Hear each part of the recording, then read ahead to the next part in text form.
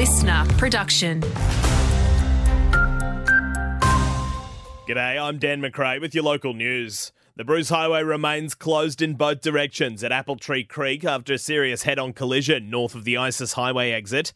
One patient's been assessed at the scene for critical injuries but was not taken to hospital, while two others have been rushed to Bundaberg Hospital in stable conditions.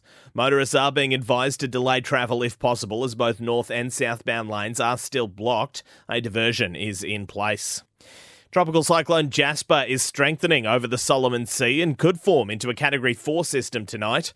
The Weather Bureau is warning it could track towards the Queensland coast from early next week. Spokesperson Patch Clapp says north of Mackay is at the highest risk of being hit right now. And a reminder that, the cyclone doesn't have to be crossing your specific town, your part of the coast, to be feeling some effects from that. So we could be looking at effect next week all along parts of the Queensland coast and very dependent on how it moves exactly.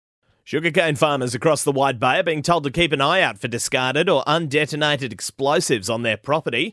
Resources Safety and Health Queensland says it was common in the 70s and 80s to use gelignite to remove rocks and tree stumps, and some was found on a farm near Bundaberg recently. Cane toads are rampant in Queensland, with all this rain and heat creating the perfect breeding ground for the invasive species. It's why Queensland Conservation Organisation is urging Wide Bay locals to play their part in reducing the spread by doing things like tadpole trapping.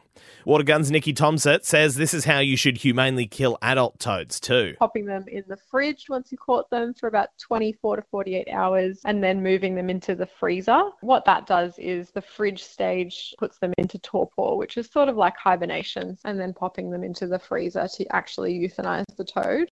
And finally, Bundaberg is officially the most generous city in Australia, over the last year at least. That's according to GoFundMe, who've released their list of cities that donated the most per capita in 2023.